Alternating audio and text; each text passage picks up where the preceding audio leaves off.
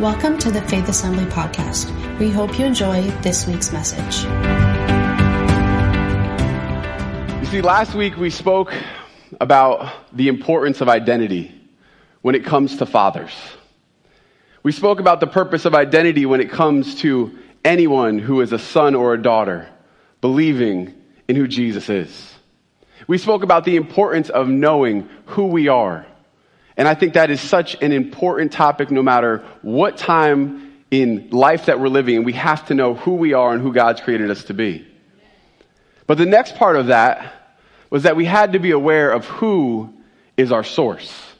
Now, we were especially speaking to men in that time because very often as men, we like to rely on our own abilities, our own strength, our own information, what we've been taught, all of those different things. And sometimes that becomes something that we trust and rely in more so than we trust in God. And so it's not just about our identity. We have to know who we are, but then we have to know who is the source of our strength, who is the one that gives us the ability to stand strong in difficult situations, who's the one that gives us the ability that no matter what we're facing and what we're up against, to be able to know with confidence that we have someone standing with us, walking alongside of us, bringing us through the difficulties and the circumstances of life. See, that's not just for the men today. That's for all of us. We talked about him being our source because we live in a time, we live in a world, we live in a society right now that has so much dysfunction going on. We live in a time and a day and age where there is a void and a deficit of truth.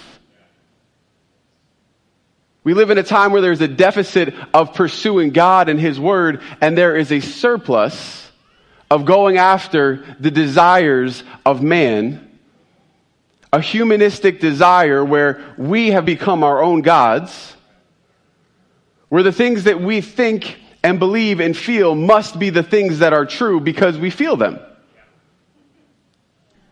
Now, can we just stop for a moment and think about the fact that we as finite beings, that maybe who get to be on earth for like 100 years, that we think that we are the ones that get to call the shots.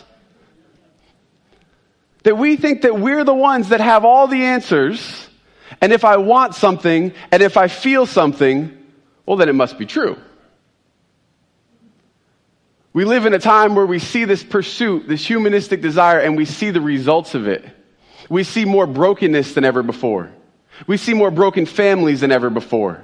We see more misidentity and depression and anxiety and fear than ever before. It's because we were never meant to put our trust and our hope completely in ourselves. We were never meant to put our hope and our trust in society, in the government, in individuals, in leaders, in all the things that we go after. These were not meant to be the things that gave us our security and our hope. God created us intentionally. He created us to know Him, to desire Him, and to pursue Him. But in doing so, recognizing that it's not because we have all the answers, it's because He does.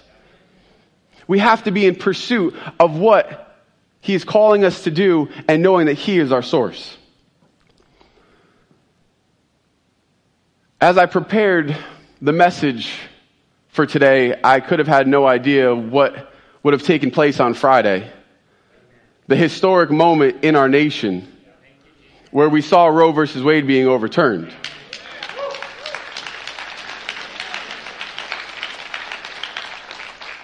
See, no matter where you stand on the issue, this is a significant issue. It's a significant moment in our nation's history.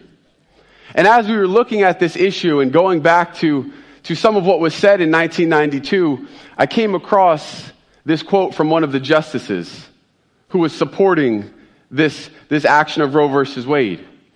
And I read these words, and maybe you've heard these before. I was only 6 when they were said, so you got to give me a little bit of some grace here. But it was Justice Anthony Kennedy, and he said, "At the heart of liberty is the right to define one's own concept of existence, of meaning, of the universe, and of the mystery of human life.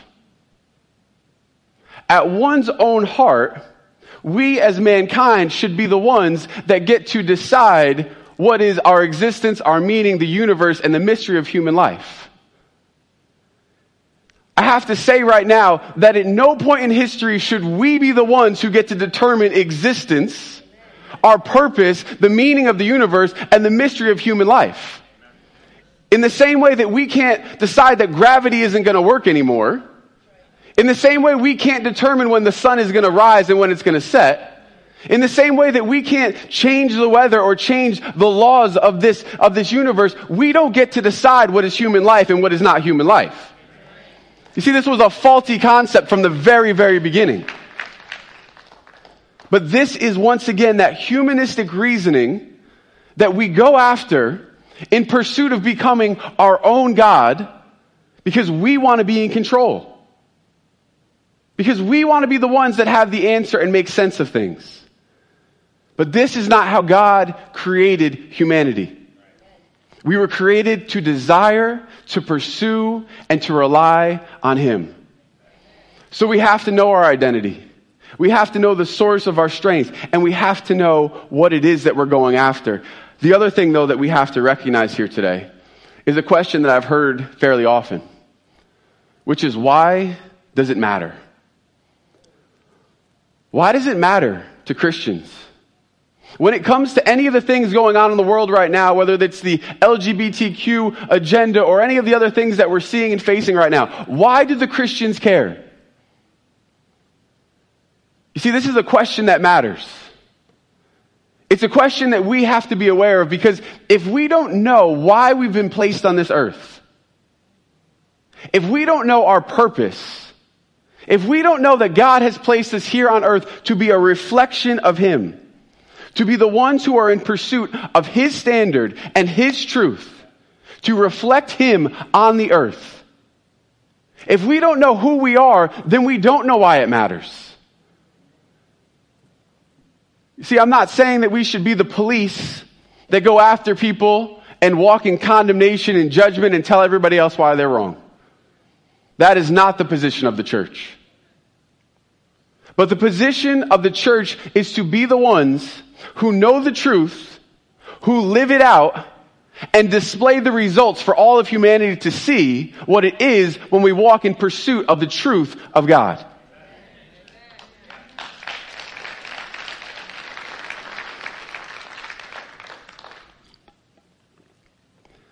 The thing is, though, if we don't know the truth, if we don't firmly stand on the truth, if this is not our standard for what is true, then we're going to have a really difficult time living it out, walking it out, and displaying the blessings of God that come when we walk in obedience with His word and His truth.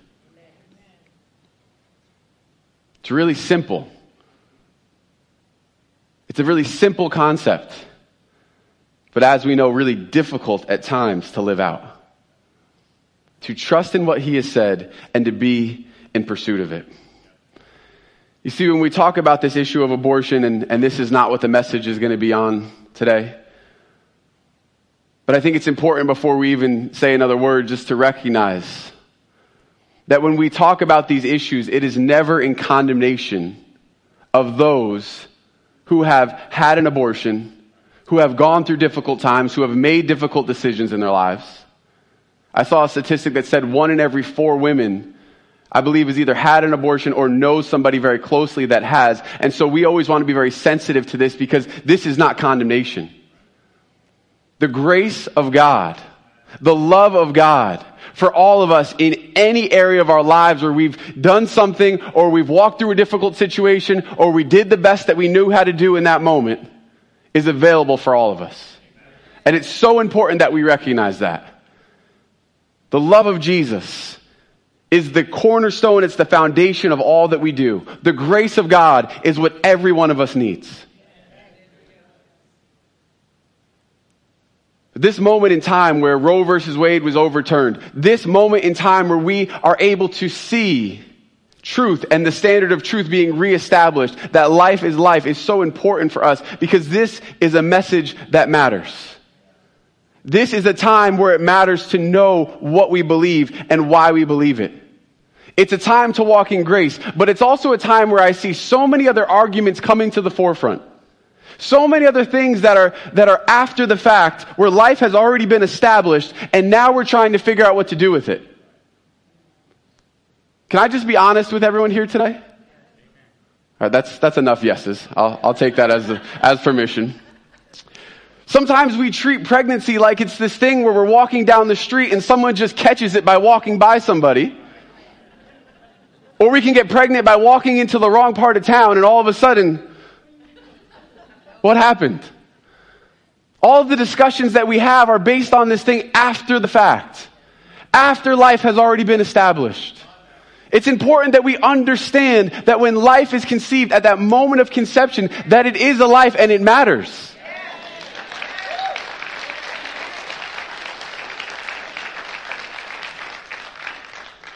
We have science now that speaks to this, that shows us this. It's no longer a time where this is an inconclusive thing. We talk about sometimes the less than 1% of the time where there is a result of rape and incest. And this is never ever to make light of that. I'm just going to share a quick story. I didn't get permission. He's a friend of mine. He's not in this church. But I was just reading this testimony that his wife posted about him, where he had found Jesus. He was adopted when he was very young. He had found Jesus in his 20s, I believe. He had walked with God. He was married. They were about to have a child. They were talking to his mom because he wanted to find his birth parents. And long story made short, through the course of time and through the course of speaking to different people and then to his adoptive mother, he found out that he was born and conceived not just in rape, but also in incest. Imagine finding out this truth 20 plus years into your life. Imagine finding out this truth that that's how you were conceived, that they didn't think he was going to be able to live a normal life. That they didn't think that he was going to be able to develop normally. They didn't think that he was going to be able to be a functioning person. And yet here he was in his 20s, successful with a job, with a wife, with kids, finding this truth out because God used what the enemy meant for evil and he took it and he turned it around for good.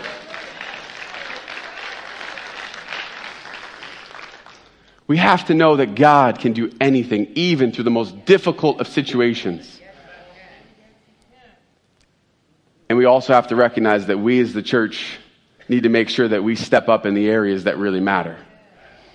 That we are the ones reaching out to those in need, supporting the organizations that are supporting life and mothers and young mothers and adoption and foster care and all of these things. And we're going to be talking about some very specific ways that we're going to go after that in another week. But for right now, I wanted just to touch on this because I believe it's so important with everything that's going on that we are firmly founded in the truth. And this is a much longer and broader discussion. There's much more to be talked about, and I'm willing to have the conversation at any time. But right now, I want to continue to move on into this chapter that I believe God was leading me into before I ever found out any of this. You see, we have to know our identity. We have to know our purpose. And we also have to come to a point in our lives where we realize that in pursuit of God, we are not meant to have a plan B.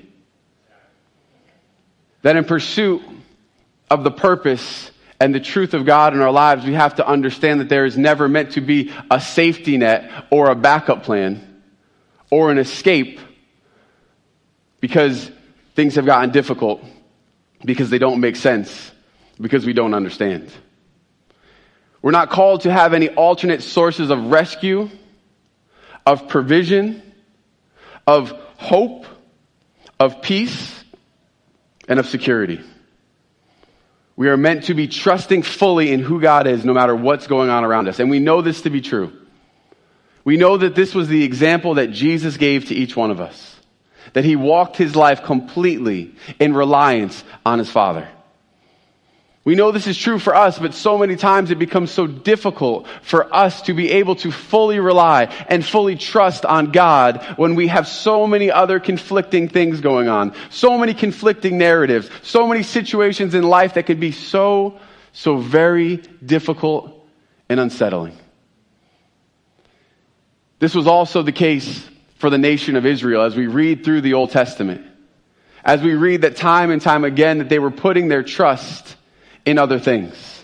They were putting their trust in other nations. They were putting their trust in other ways of thinking and ideologies and ways to try to make sense of things when they couldn't see their God, but everyone else had a king to follow. And time again, we see them following after Egypt, being the model and being the source of what it looked like to have worldly stature and worldly surplus. You see, if we're going to be the ones who model what it is to live out the Word of God, as we were just saying, if we're going to be the ones who live out a life that displays what it looks like to follow after the truth of God, to walk in the blessings of God, to walk in obedience to Him, then we have to know who our main source is above all else, and it can't be found anywhere else. There's two verses I want to read out of the book of Isaiah, chapter 36, verse 6. It says, God speaking to the Israelites, "Behold, you are trusting in Egypt, that broken reed of a staff which will pierce the hand of any man who leans on it. Such is Pharaoh, king of Egypt, to all who trust in him." This is what happens when we trust in the information of the world, in the doctrine of the world, in the belief systems of the world. We lean on it because it looks like it's something sturdy, but when it breaks, it causes us to be wounded. It's not the one that we're meant to rely on. Ezekiel chapter 29 verse 16 says, "And it," speaking of Egypt, "shall never again be the reliance of the house of Israel, recalling their iniquity, when they turn to them for aid. Then they will know that I am the Lord their God." God is a jealous God. God is a jealous God who is always in pursuit of us and desiring for us to be in reliance on Him. So when we turn anywhere else, there is something that comes as a result of this. And so when we look at our lives, we have to ask the question, what are the things that we are relying on? Is it the government? Is it our bank accounts? Is it our retirement accounts and our savings? Is it relationships in our lives? Is it stature? Is it position? Is it a job? Is it an occupation? What is the thing that we turn to in our lives? Because let's be honest today. We all have something that we turn to. We all have something that we look to as a source of security. And the way that we know if we've placed something in this position is to just think about it for a moment. If this thing were to be taken out of my life tomorrow, would it take my identity with it? If this thing were to be ripped away from me tomorrow, my bank account, my job, my retirement, my savings, this relationship, would it take my identity with it? I know that I trust in God, but if this were to be removed, obviously if we lose a job or anything like that, it's devastating. So I'm not making light of that. But our identity is not meant to be tied into those things. Our identity of who we are is not meant to be tied into those places. They cannot be our source of strength or our escape.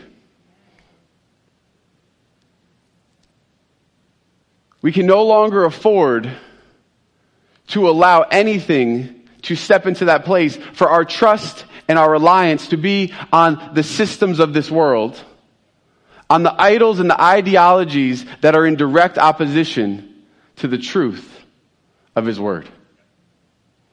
We cannot go to Egypt any longer. So when I was looking at this chapter that we're going to read here today, it's Isaiah chapter 19, and it says it's an oracle concerning Egypt. I was reading this and I was looking at some of the attributes about Egypt. And so my question here today, in advance of the other questions that I've already asked, is have we as a nation become too much like Egypt? Have we as a nation started to resemble Egypt in the way that it was standing on its own strength and ability and military might and innovation and what it was producing? Have we as America become like Egypt? I love America. I'm not ashamed to say that I love America. I know that there are some things going around about Christian nationalism and how nationalism is a bad thing. And I agree that anything that is taken to the extreme is unhealthy. But can I tell you something? We are allowed to love the nation that God has placed us in.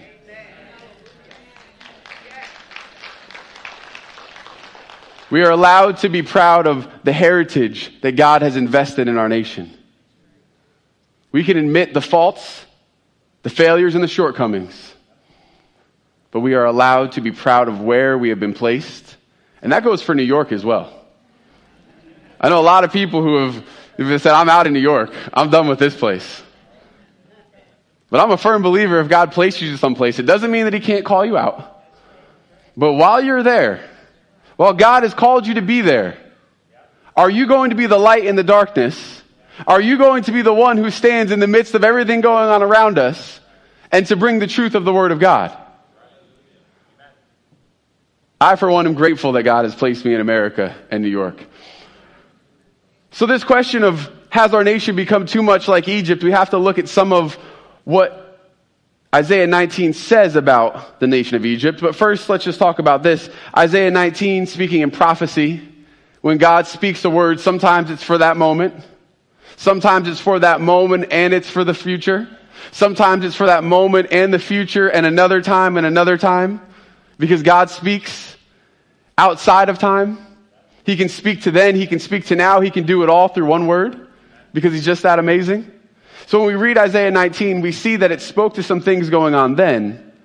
But as we read it, I don't think we have to look too hard to see America being looked at in this chapter here. So Isaiah chapter 19, verses 1 through 4.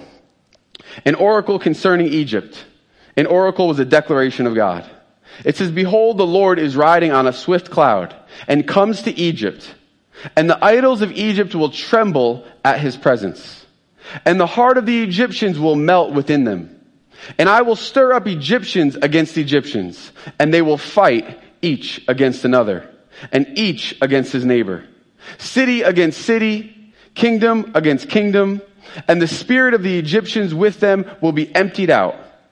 And I will confound their counsel, and they will inquire of idols, and the sorcerers, and the mediums, and the necromancers. And I will give over the Egyptians into the hand of a hard master, and a fierce king will rule over them, declares the Lord God of hosts. This is not a word that you necessarily want being spoken over your nation. That God is coming in, and there's going to be a trembling that is going to take place.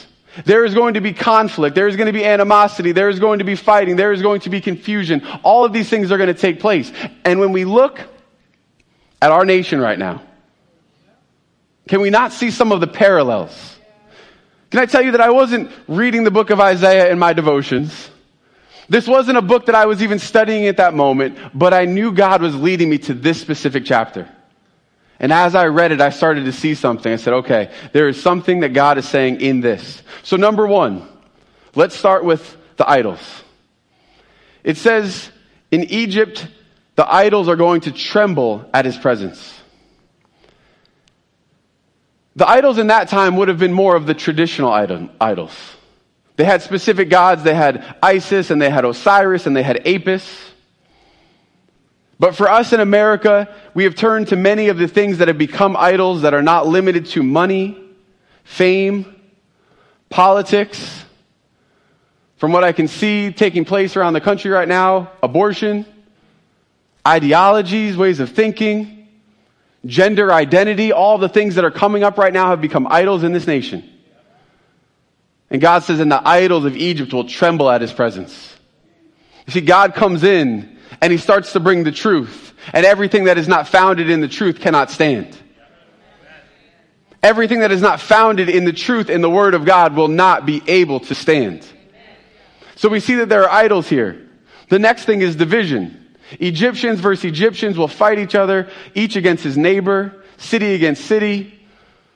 I don't think we need to go too deep into this today. We've got some division in our nation. Would you agree? All right, so we're in consensus about the fact that there's division. Poor counsel. That there's going to be poor counsel.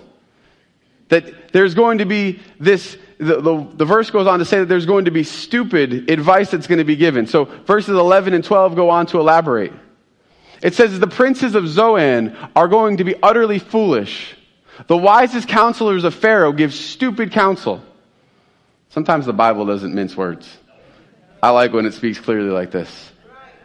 How can you say to Pharaoh, I am the son of the wise, a son of the ancient kings? Where then are your wise men? Let them tell you that they might know what the Lord of hosts has purposed against Egypt. See, apparently their counsel wasn't very wise in that time. And it says this specific phrase, how can you say that I am the son of the wise? The counselors would come and they'd say, I can give you this advice because of who my father was, because of who my father's father was, because of my lineage, because of my heritage. And he's saying, how can you say that you are a wise man because of where you've come, yet you're saying these stupid things? Because if you were really speaking the truth, you would be speaking about what I'm doing right now. You would be speaking about the judgment that God has, and you would be speaking about the Lord of hosts. When I look back at our nation, I wonder what some of our founding fathers would think about some of the decisions that are being made today. We have those who say, well, I'm in this position, so I get to make this decision and give this counsel. But what would their fathers say about the counsel they're giving? If we go back 2 and 3 generations, what would they say? 4 and 5 generations, what would they say about what's taking place in America right now? We see now that our administration finally has a minister of truth, which is a really exciting thing. Except for that, I don't trust any of the truth that's being ministered in that time. Where is the counsel coming from? You know, we don't have to look too far to look at who the counselors are in our nation. Some of the politicians that have been in office for 20 and 30 and 40 years. Working on the same problems over and over and over again without seeing any results. And this is bipartisan, by the way. We see a lot of people making a lot of decisions. And we're like, what are the basis of these decisions? What is the counsel that is being given and received right now? What is taking place in these places? There is a level of poor counsel that is based out of humanism. See, the Egyptians lived in a humanistic culture, and an age where there was a humanistic drive for its own truth that perverted the landscape, that perverted justice, that perverted what was meant to be taking place, and that has happened in our nation as well, as we have removed God from the school places, from the schoolhouses, and from the courtrooms. As we have said to God, we don't need you anymore. We don't need you anymore because we've got this. There's a separation of church and state, so we don't need your opinion anymore. We don't need the Bible. We don't need the Word of God. And we see the results of this in our nation. We see the brokenness. We see the spiritual deception that has taken place. Can I ask a question again? I'm going to stop asking if I can ask a question. I'm just going to ask the question. At what point in time did we decide that the celebrities of Hollywood are the ones that we want to listen to for moral advice? What is it that gave them the ability to speak into issues that we're facing, and the fact that we actually listen to them and we give them a voice? Because they can act well, they get to talk about things that are going on in our country and issues of morality? How did this happen? We gave them a voice. We gave them a voice when we removed God out of these places, and we introduced this humanistic way of thinking that we have all the answers. And then we have spiritual deception, which was definitely present in Egypt. We live in a time right now where we have to have documentaries that ask the question, what is a woman? We live in a time where we have to have documentaries that answer this question, or at least attempt to answer this question. This is an actual documentary. I watched it this past week. It's excellent. I recommend anyone watch it. It's part satire, but then it gets into the truth.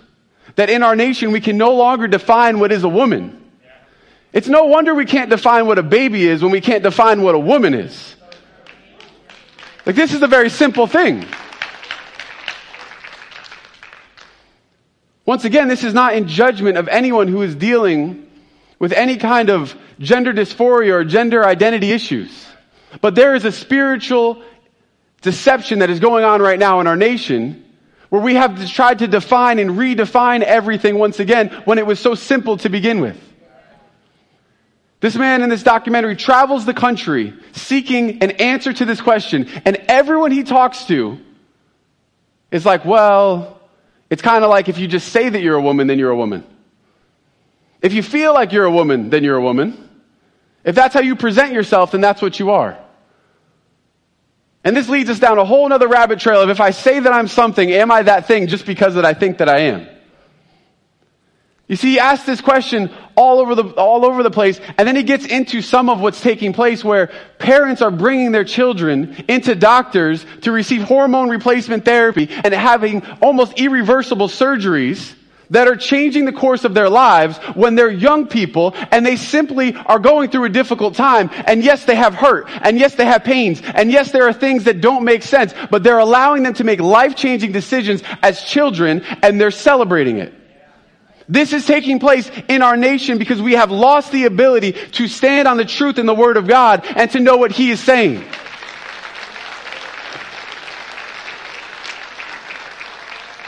But we, the church, have to be the ones that bring the answers to the pain and the hurt. We can't just look and condemn people because they're making these decisions. We have to be the ones who are standing up in prayer for our nation. We have to be the ones who are standing up for what is right, but praying and believing that God would come in, that the Spirit would come into this land, that He would bring healing and restoration into the hearts of men and women, both young and old. But this doesn't happen until we know our identity, we know who our source is, and we know that we are here for a reason and a purpose. See, the devil thrives in broken identities. He doesn't fight fair. He doesn't fight fair when somebody is having attraction to the same sex. He doesn't fight fair. He doesn't fight fair when it comes to abuse of children. He doesn't fight fair when it comes to the thoughts that he instills into our young people through media and through entertainment and through all of these things. But we must raise a standard in this time to be the ones who are standing in the truth of the Word of God and knowing that we have a responsibility in this time. Through grace and through love. Through the power of God. We also see that there is an oppression taking place because as a result of all of these things, as a result of the confusion, as a result of the brokenness, as a result of the unidentified genders and all these other things, there is more depression and more brokenness in our nation than ever before. Because we have looked at these things as being the answer when they are not the answer. Our nation has pushed for these things to be the things that are going to heal and bring healing internally. But that's not ever going to work because outside of our purpose being found in God, outside of experiencing Jesus and what He did for us on the cross, we are never going to find the healing that we truly need. Can we be the ones that walk in that identity? Can we be the ones that bring hope and healing and not condemnation and judgment? I know it feels like a fine line, but if we are taking the time to say, God, would you show me what you are saying in this time? Would you speak through me? Would you give me the wisdom I need, the discernment I need, the love that I need to have? I want to be like Jesus. I want to walk like Jesus. I don't want to compromise, but I want to be one who stands in the truth. We continue in this chapter, verses 6 through 10.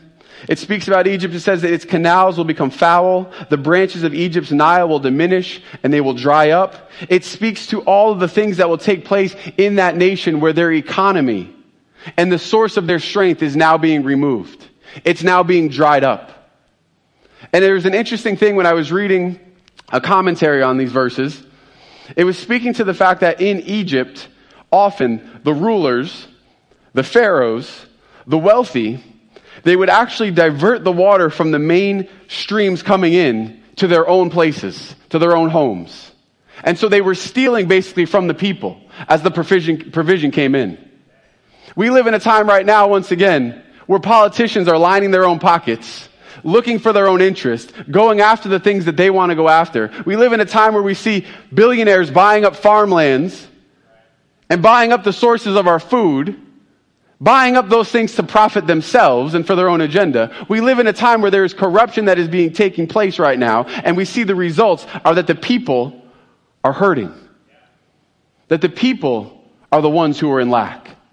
The people are the ones who are suffering because of it. It was the same thing going on in that time. We continue in verses 12 through 15. This is where God looks at them once again. And he says, "Where then are your wise men? Let them tell you that they might know what the Lord of hosts has purposed against Egypt." Where are your wise men? I believe God looks at our nation right now and says, where are the wise men? Where are the ones that know the truth? Where are the ones that are rooted and grounded and founded in the truth and the Word of God? Let it be said of the church in this time that we are the ones that rely and know the truth of God.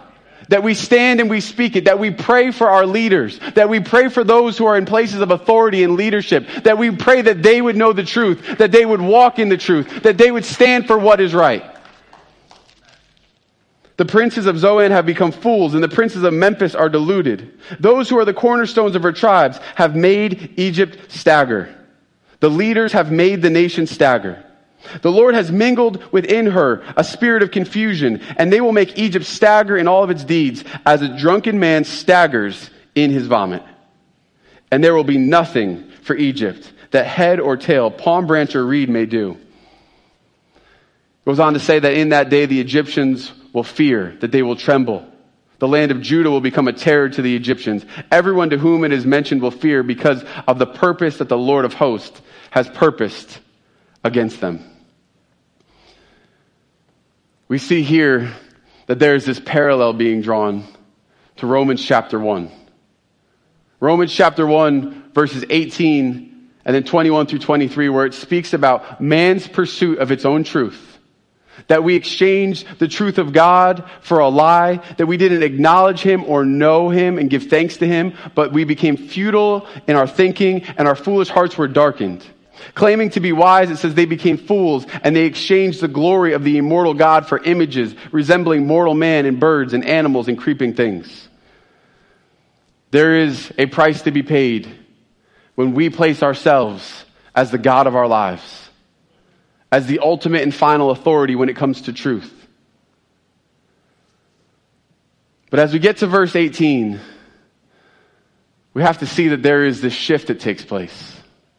Because as bad as things might be, and as much as Egypt may have walked away from God, as much as America may have made decisions that have separated it from the truth of what God has said and ordained for this nation, God simply cannot help himself but to bring a road and a path of restoration back to his people.